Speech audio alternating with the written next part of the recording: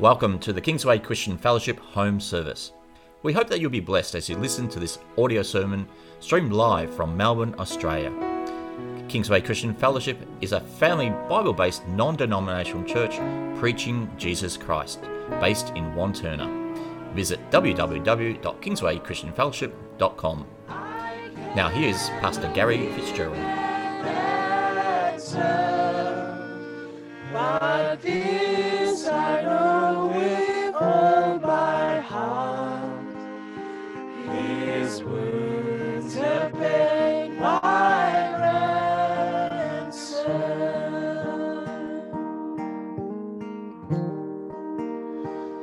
Thank you, Lord, for all you've done, Lord. Thank you for the cross, Lord.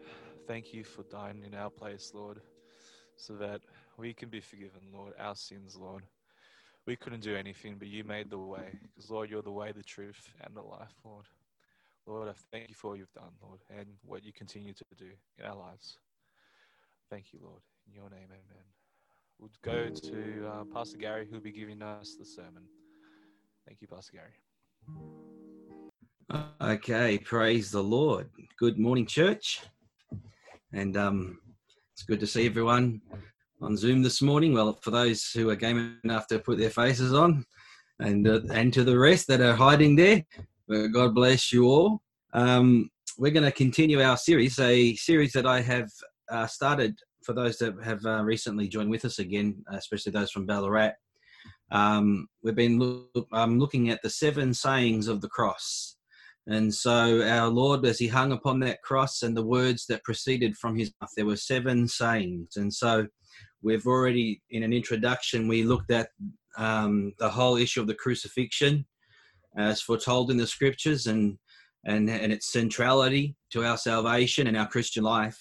And then last time we were looking at those words that Jesus spoke where he said, "Father, forgive them, for they know not what they do." So we looked specifically at those words that were spoken by our Lord, and we looked at the issue of ignorance as well. But glorious it is that we have, and we are partakers of God's forgiveness.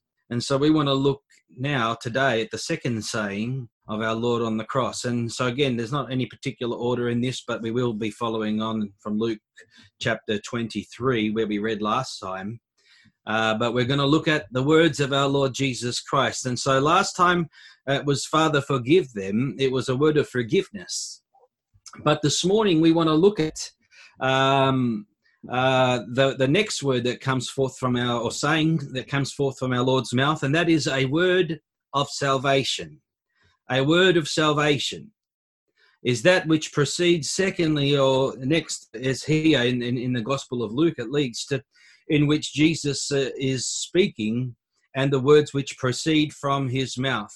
And so when I consider not just the words that Jesus spoke, but the context, which we'll get to in a moment, in which we find these words spoken, it surely gives us an indication, again, not only into the heart and purpose of God, but also to the very fact that Jesus himself, when he said these words, he said, "I have come to seek and save that which was lost." These are the words that come to mind as we consider these words this morning.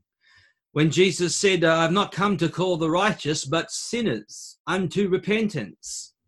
And so when we look at those words as spoken through the ministry of Jesus Christ here on the cross, in the context of what's going on, these words are very much appropriate to the situation at hand, dealing with the fact even as Jesus is hung upon the cross, and in the process of giving his life, in all that's going on, he takes the time to reach out to a soul that is in need.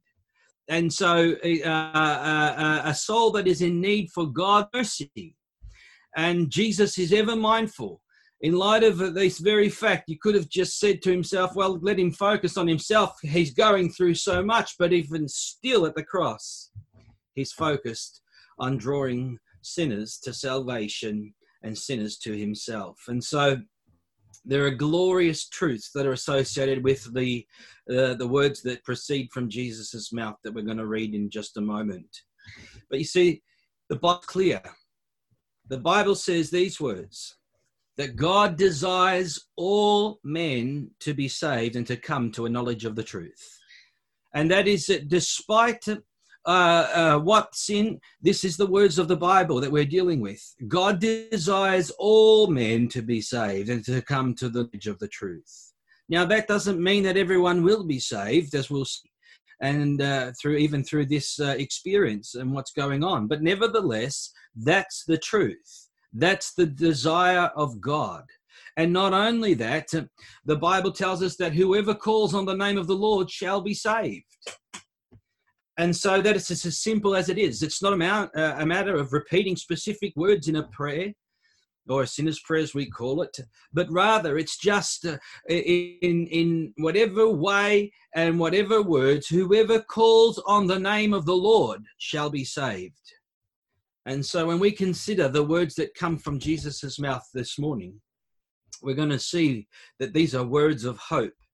These are words of assurance. These are words of comfort.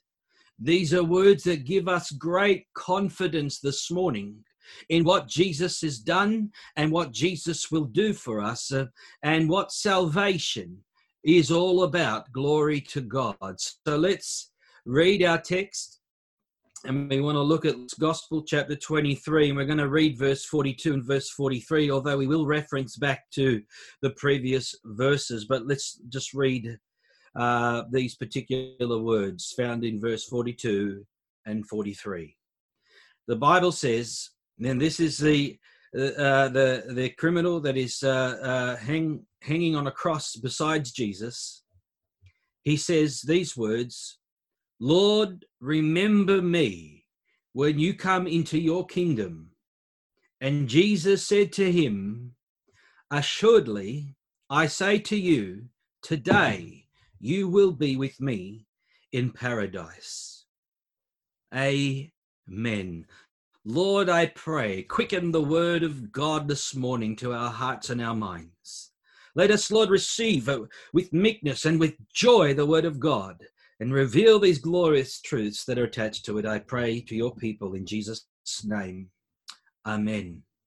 Today you will be with me in paradise. What a profound statement that Jesus makes here upon the cross as he speaks to the criminal that is being crucified next to him, as he makes a request of him and says, "Remember me." Now, to fully appreciate and to fully understand the words that Jesus spoke here in verse 43, it is imperative that we understand the context of what's going on here so that we can draw more understanding of the text. You see, here it is, Jesus in the midst of his crucifixion. And what's going on here is no coincidence. We established that when we looked in the introduction. This was foreordained by God. The whole issue of the cross, everything that Jesus is speaking, all that's transpiring is something that was all foreordained. And we know even the prophets spoke explicitly of the cross. And so we have even Isaiah chapter 53, verse 12, where the prophet Isaiah spoke these words. Now we reference this to the last sermon, but listen to verse 12. "Therefore I will divide him a portion with the great," speaking of Jesus, "shall divide the spoil with the strong, because he poured out his soul unto death." Now here's the words. "He was numbered with the transgressors, and he bore the sin of many, and made intercession for the transgressors." Now, we looked at those words there where it says, "And he made intercession for the transgressors," when he prayed, "Father, forgive them, for they know not what they do." But here now, he is making intercession for transgressors in the sense that he's dealing with those that are, or the specific one that is being crucified alongside of him, when also the Bible says he was numbered with the transgressors. You see, here's Jesus, his Lamb of God.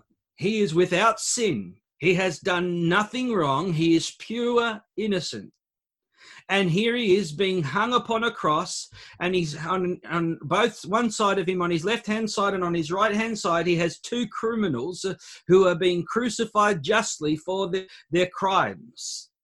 And so here we have, the Bible says that he was numbered with the transgressors, yet he was without sin, but he was giving himself for the sins of many. And so here we have, right at this moment, a fulfillment of prophecy to the detail. He's crucified between two criminals. Now we know that Jesus himself is innocent. Isn't it interesting that in light of everything that's going on, the Bible on various occasions points out the innocence of Jesus Christ? I mean, think about Judas for a moment. He betrayed Jesus for the 30 pieces of silver. And then afterwards, he goes back because of his remorse and he throws them down and he says these words. He says, I have betrayed innocent blood.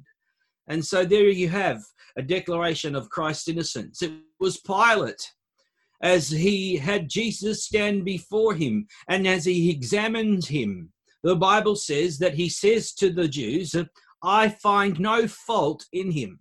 I find no fault. And so he's declaring to them their Lord's innocence. Again, the perfect Lamb of God who was to take away the sin of the world.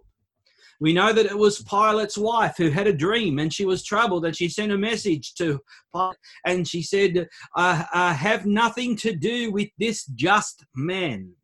He's a just man.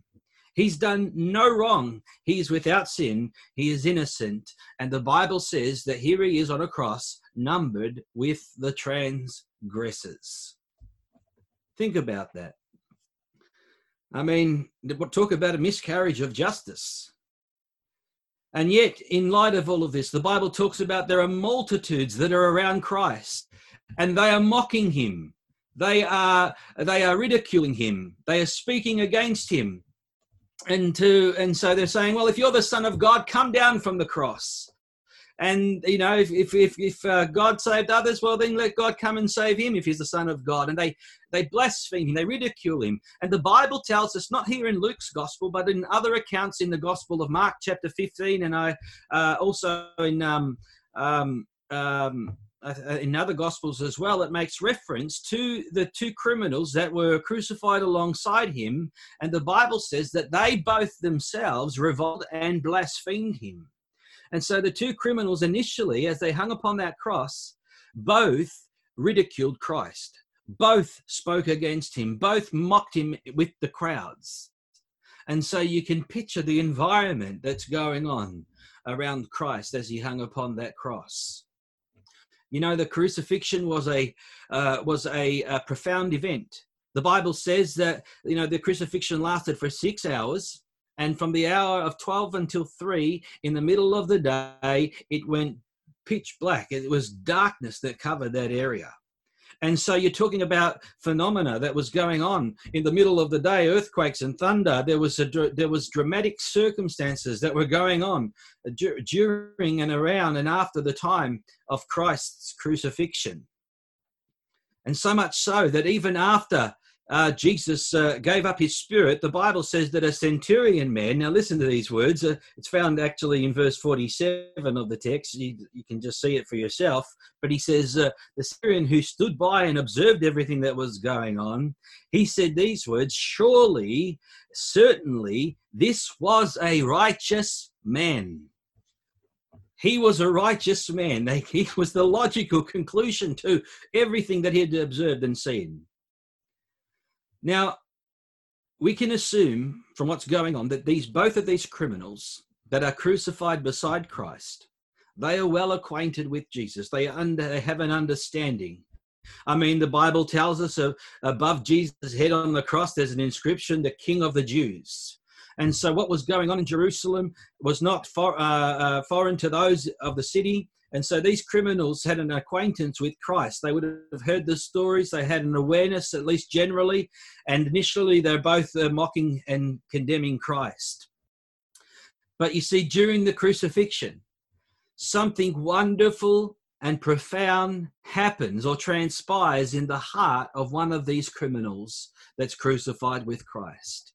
And so you begin to pick this up, and that is what we are dealing with in the text. When you look at the preceding verses and what's going on in the context, one of those criminals is having a change of heart.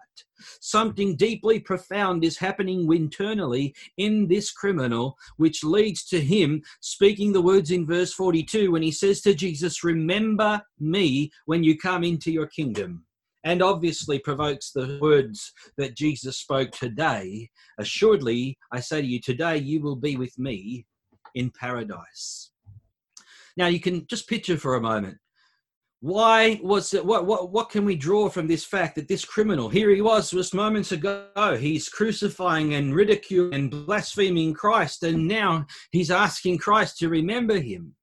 Well, I think that as he's observing what's going on around him, as he observes and he heard now the first words of Jesus in the previous verses in verse 34, where he says, "Father, forgive them, for they know not what they do." And so he's having to hear these words. He's observing what's going on around him. And now this is impacting him, and it's hitting him hard in his heart. And so what we are seeing and what we are observing is a God at work in the heart of a sinner this morning. Look at verse 39. It says, then one of the criminals who was hanged blasphemed him, saying, "If you are the Christ, save yourself and us." But the other answering rebuked him, saying, "Do you not even fear God, being under the same condemnation?" Now look at this is the response. Now remember, this guy had previously been ridiculing, but now he's defending Christ. And in verse 41, he says to the other criminal, he says, "We indeed justly are deserving of death, for we received the due reward of our deeds.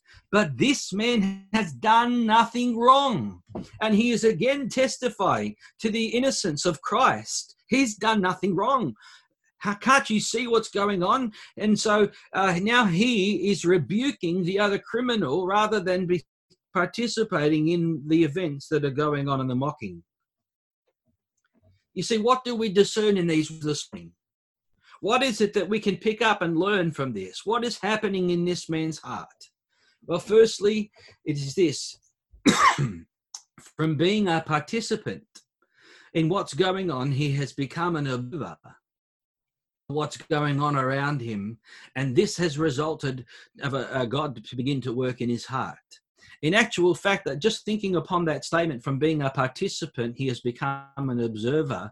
As I was just thinking about that, I was thinking about my brother, actually, when he came to know Jesus. I'd been a Christian for 3 years. He had not come to church, and he was my best man for my wedding, Barbara and I.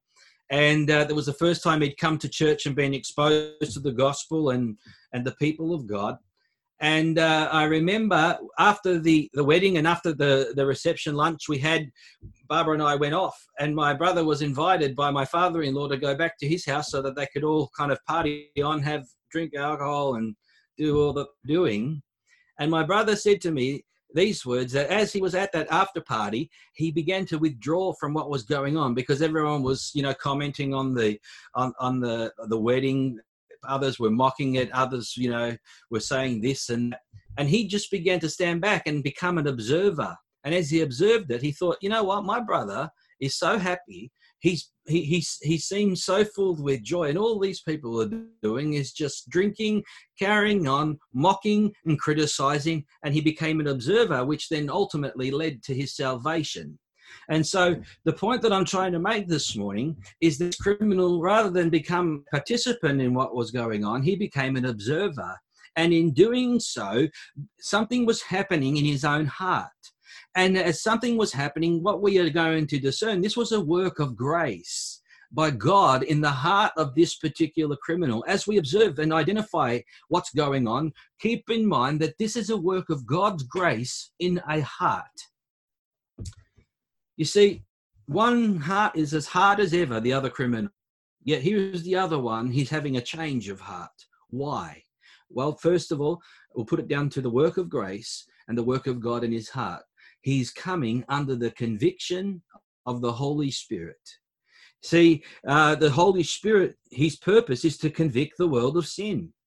And so here's this criminal. He says, we deserve to die. I deserve to die. He's convicted of his own sinfulness before the Lord. And so he's convicted and he's seeing his own sin and his own just reward of death. And so what we have here is we're dealing with a person who's come under the conviction of the Holy Spirit. Also, we're dealing with a man who has come to the end of himself. You think that here he is on a cross blaspheming God. You think, gosh, when is this guy going to come to the end of himself? When is he going to become desperate enough to see his need? Well, it happened. And in doing so, he came to the end of himself. He realized, I'm about to die. My life's about to come to an end any moment. And so in an act of desperation, he calls upon Jesus Christ. So isn't that how it works, the gospel? You know, we try and share the gospel, we preach Christ, and the world is so self-absorbed, it's so given over to the things of this world, it doesn't see its need for a savior. There's no desperation in their heart. They're too giving themselves over to everything of the worldly pursuits. But you see, when people come to the end of themselves, after sin has taken its toll, after men have been chewed up by the world and spat out and left alone, and as we see even in the times we are now, people are suffering from loneliness, people are isolated, people are at the end of themselves. And this is where people become desperate. And this is a perfect opportunity for God to work in the heart. And here's this man, this criminal, he's calling upon Jesus Christ. And so he's at the end of himself. He's become desperate. And lastly, he's able to identify the true nature and purpose of Jesus Christ. Hallelujah. See, up until then, he was mocking and ridiculing him. But now he realizes this is the King of the Jews. This is a God of love. Father, forgive them. This man's done nothing wrong. And in doing so, there's that identification this morning. And he begins to see his need for a savior. And he begins to see Christ in such a way that he had not seen him before. And I put to you this morning that this understanding of Christ is not something that he figured out for himself. When Jesus said, Peter, who do you say that I am? He said, you are the Christ, the Son of the living God. And Jesus said, flesh and blood did not reveal that to you, Peter. You didn't come to that revelation because of your own intellect and because your own reason. He says, the Lord, God revealed this glorious truth to you of who I am. And so here it is, God is working in this man's heart. Come under the conviction of the Spirit. He's desperate at the end of himself, about to die. And he has a revelation of Christ. And that is the gospel. That's how the Spirit of God works this morning. And so here, as a result of this, we have a perfect example of repentance. We have a perfect example of repentance and faith at work in this man's heart. That word repentance means to have a change of mind. And now, all of a sudden, we see this has happened in this criminal. And also he has a sorrow for sin. He says we deserve to be killed because we deserve it. So he is in sorrow for his sin. And he has forsaken sin. Now, you could easily argue, well, he's on a cross about to die. What else can he do? But at the same time, we draw from his words an understanding that this man is distancing himself. He's sorrowful. He is repentant. He's changed his mind. And therefore, it's evident that though the action is not observable clearly in his heart, it's evident there. And so we see the issue of repentance and faith, because in faith is the fact that he calls out to God when he says in verse 42, remember me when you come into your kingdom. Remember me. These are words of faith this morning. This is not, you can overlook these words and just read it as some story, but you must see that this is a go into his heart. He is now having faith in Christ when he says, remember me. He spoke the words, remember me. Simple as that. You see, what does the Bible tell us about salvation? The Bible tells us in two particular scriptures. In Romans chapter 10, verse 10, listen to this, with the heart one believes unto righteousness, and with the mouth confession is made unto salvation. One with the heart, one believes unto righteousness, and with the mouth, confession made unto salvation. So here is a man that's demonstrating both of those qualities. His first heart, he has believed, which has led to him to speak. And confession is made when he says, Lord, remember me. And in chapter 10 of Romans, again, in verse 13, it says these words, whoever calls on the name of the Lord shall be saved. Whoever calls on the name of the Lord shall be saved. And this is exactly what's going on. He's calling upon Jesus. Jesus, remember me when you come into your kingdom. Lord, save me. This is faith. You see, is this lying criminal beyond the mercy of God this morning? No, he's not. No, he's not. He deserves to die, and he knows it. He knows it. But yet he's in desperation. He's putting himself onto the mercy of God, saying, God, remember me. Jesus, remember me. And he becomes a recipient of God's mercy right at that point of time. And our Lord's response is so wonderful. Jesus is, assuredly I say to you, today you will be with me in paradise. See, Jesus doesn't say, oh, sorry, no, I can't do that. I haven't got time. He doesn't say, no, you've committed the unpardonable sin. He doesn't say, oh, no, your sin too many. Look at what you did in your life. You don't deserve it. No, that's not what we see. We see the heart of God this morning, the heart of forgiveness, the heart of mercy. And here Jesus saves this man. And I tell you, this is glorious this morning. This is literally a deathbed experience, salvation, if you want to call it that, where this man genuinely calls on the name of the Lord and he gets saved. And so, again, this is testament to the mercy of God. But let us ask ourselves this morning, what do these words that proceed from Jesus' mouth teach us? What is it that they reveal to us? Because there's this whole experience, and the words that proceed from Jesus' mouth teach us something. And so remember, there are two criminals that are crucified with Christ, and both are representative, both are symbolic. Both are sinners, but one gets saved and is bound to heaven, and the other is condemned to hell, to eternal judgment. He's unsaved. Now, again, we said at the beginning that God offers salvation to all men, but not all men are saved. Not because God is willing that none should perish, but this is the reality of what we're dealing with, and this is representative. The cross teaches us this very fact. Here is two men, two criminals. They both deserve hell. They both deserve to die, and yet one is forgiven and goes to heaven, and the other dies and goes to hell. And yet, so we see that one criminal, I should say, represents a sinner without Christ, and dies in their sin and is eternally judged in hell forever. And yet we have the other one who represents the sinner as well, but with Christ, who is forgiven, gets saved, and he's on his way to heaven. Praise the Lord. And so are we not like that man, that criminal that was saved? Were we not ourselves, weren't we justly deserving of death? Don't we ourselves deserve to go to hell? Don't we ourselves find ourselves in the place of both of those criminals? Absolutely we do.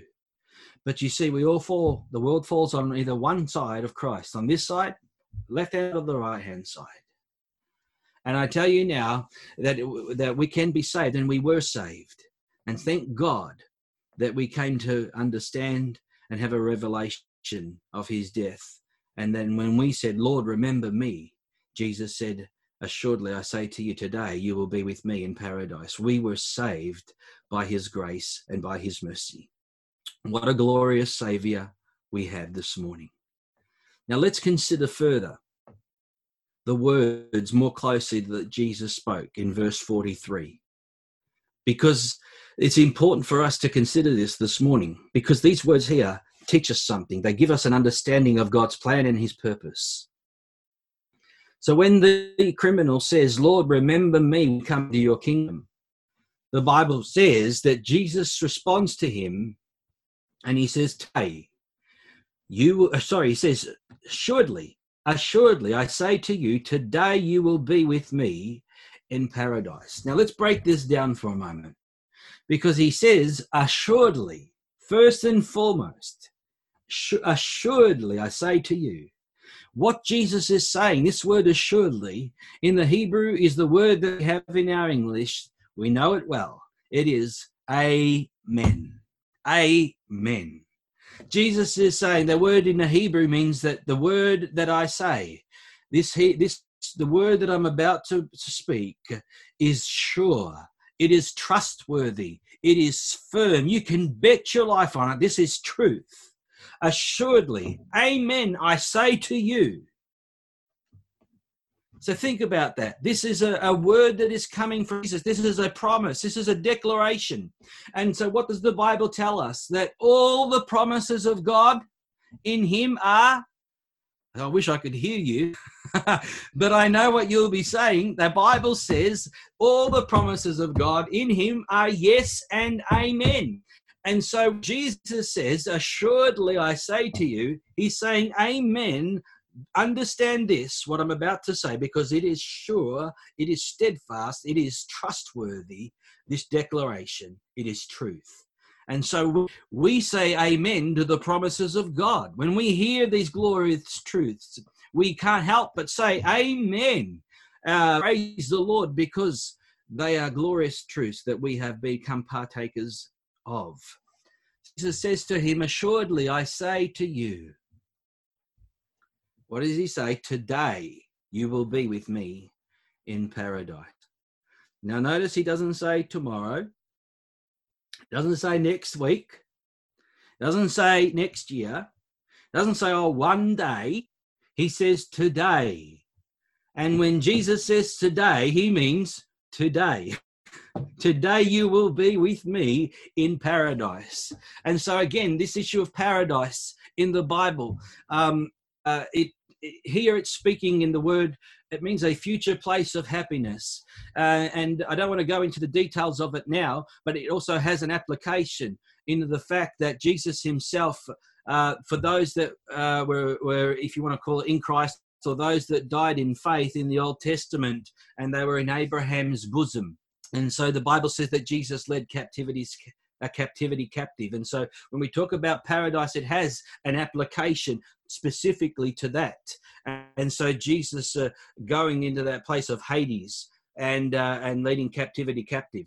So that's one aspect that is relevant and has consideration. But the truth that I want to draw out this morning goes further, in that it's speaking paradise here is also representative of where God is.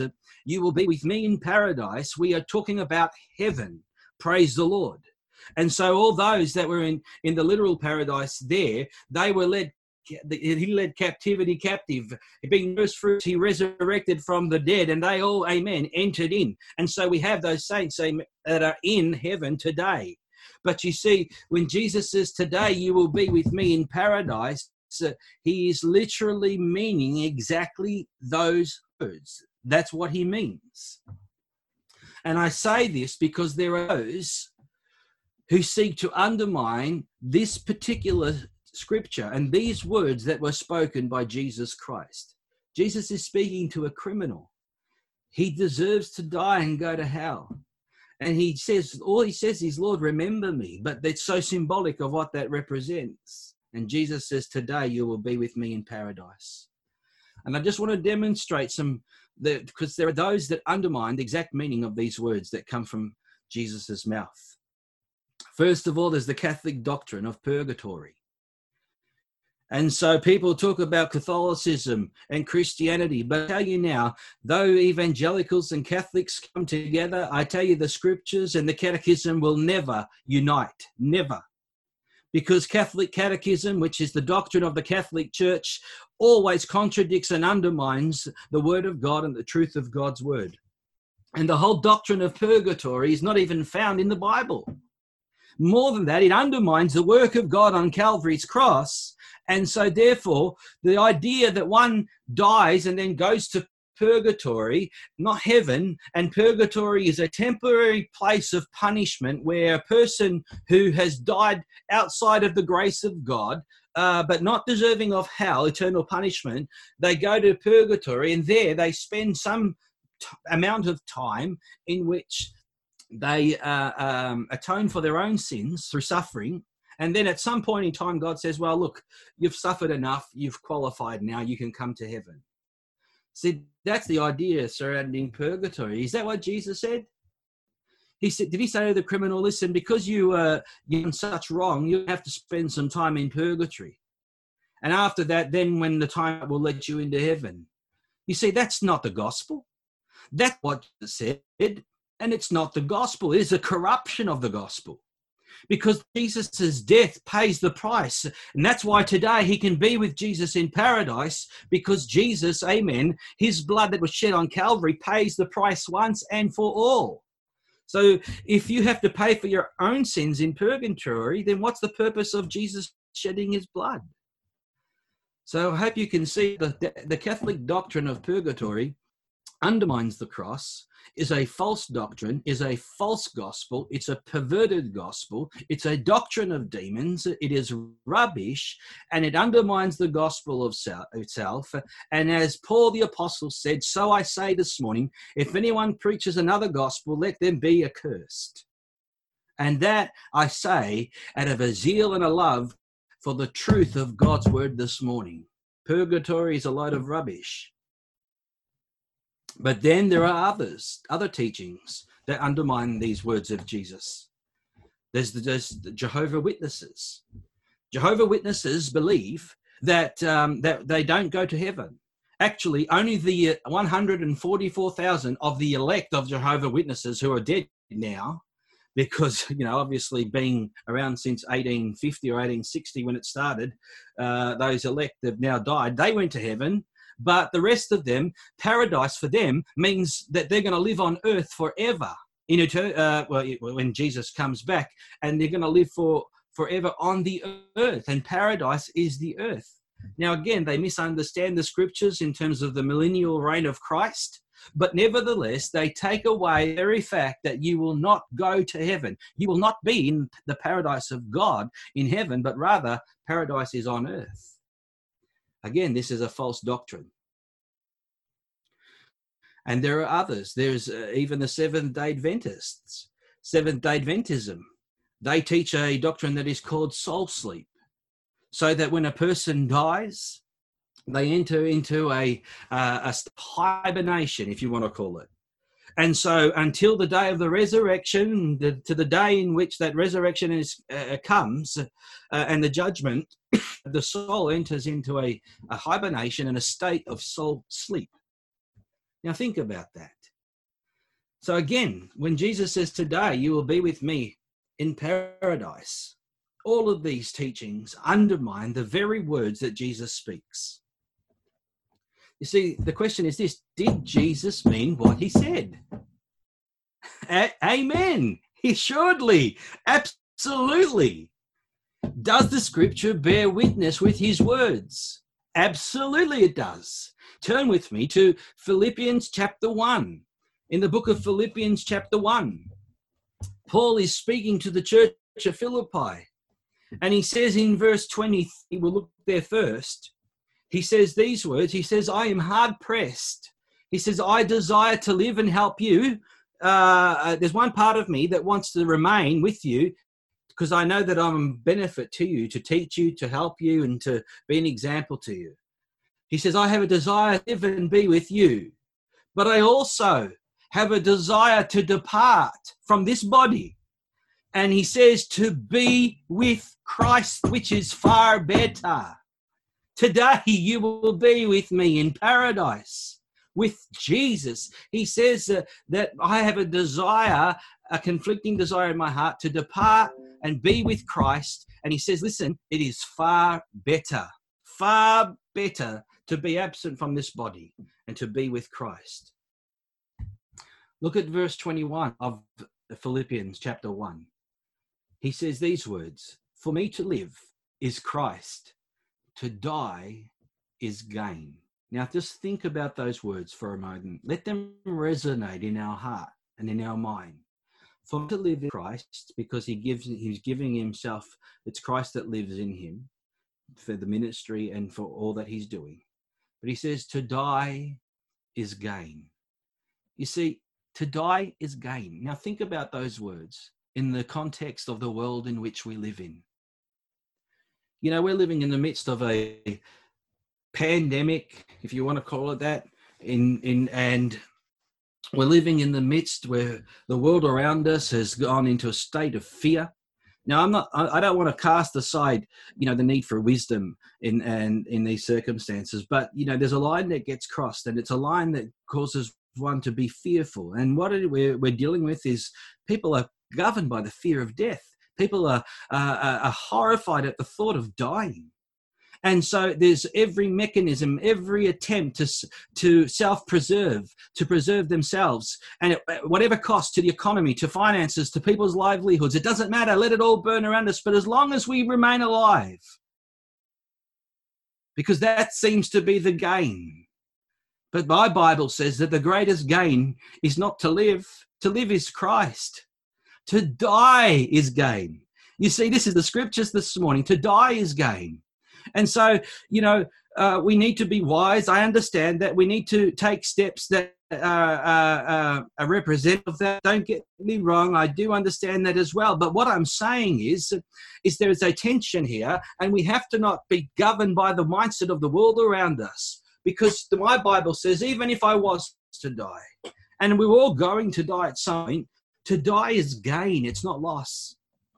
It is gain. And this is the Christian worldview.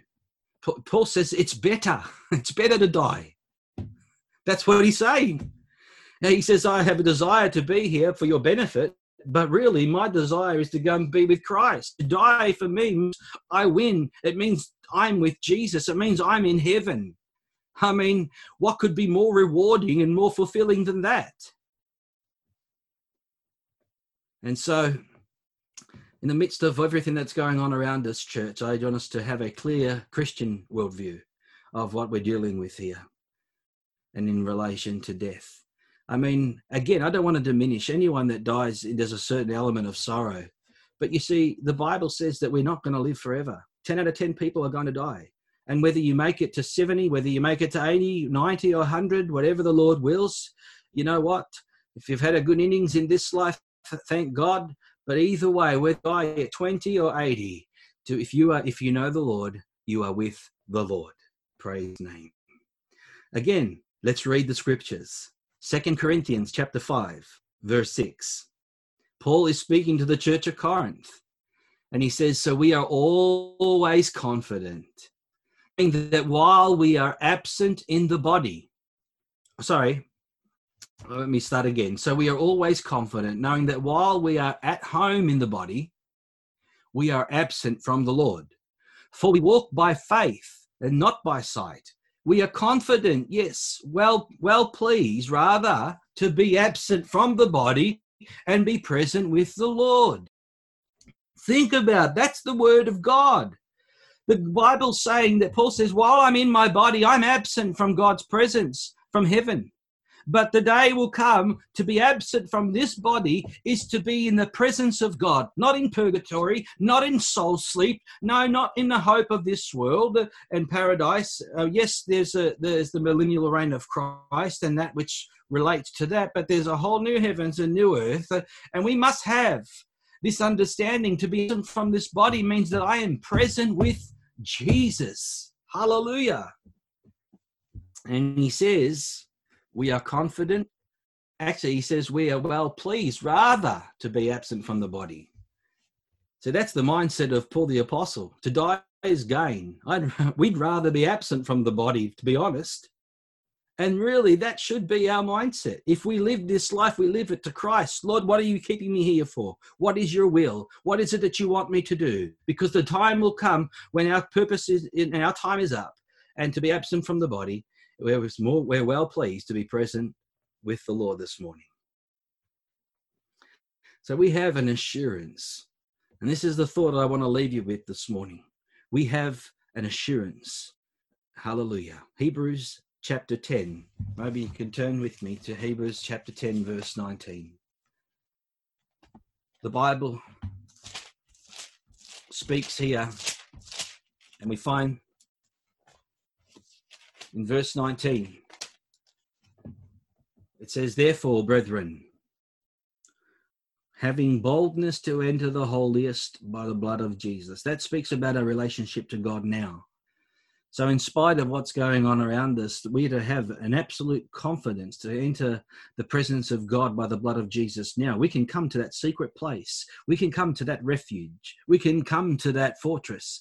And we are in Christ Jesus. And so by the blood of Jesus, we can enter behind the veil and hide in him. Praise the Lord. And so it says in verse 20, by a new and living way, which he consecrated for us through the veil that is his flesh, and having a high priest over the house of God. Now look at verse 22. Let us draw near with a true heart in full assurance of faith, having our hearts sprinkled with from an evil conscience and our bodies washed with pure water. Let us hold fast the confession of our hope without wavering, for he who promised is faithful. He who promised is faithful. Assuredly, I say to you, amen. God has promised. And the Bible says that we are to have a full assurance of faith. That word full assurance, it means an entire confidence. I mean, there mustn't be 1 ounce and shadow of doubt at what the Bible teaches us, what our hope is. We have a full assurance of faith, and we hold fast to that. You see, the enemy wants to cause us to be moved in this direction, in that direction, with the circumstances of life around us. But the Bible says we are holding fast to the promises, to the word of God. And that's our confidence. We have a full assurance of faith. It's full, it's entire. Amen. We have entire confidence. It's not just a hope in hope. We have a hope in Christ. Praise the Lord. He will carry out fully that which he has promised. And so thank God this morning that we, like the criminal in our text, we had no hope, but now we have hope. We said, Lord, remember me. And God said, hey, most assuredly, today you will be with me in paradise. And so I pray this morning that we would see the words of our Lord that he spoke here and how they apply to you and I, and ultimately to our journey here on the earth and to our ultimate absence from this body to be present with the Lord. And he will save all those that will call upon him. Let me close with one last scripture in Hebrews chapter 7, verse 25. Therefore, speaking of Christ, our high priest, he is also able to save to the uttermost completely those who come to God through him, since he always lives to make intercession for them. What a savior, church. Even now, we can have full assurance of faith because we have a high priest who intercedes, who lives to intercede for us in this time in which we live. And he's able to save to the uttermost completely. That's why we can have a complete assurance faith this morning, because we have a complete and a full assurance from God himself when Jesus said, assuredly, amen, I say to you today, you will be with me in paradise. A word of salvation indeed. Thank God for his salvation this morning. God bless you all.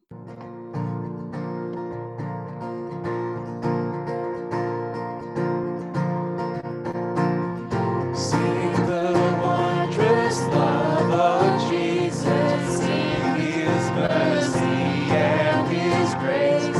In the mansions bright and blessed, he'll prepare for us a place. When we all get to heaven, what a day of rejoicing that will be.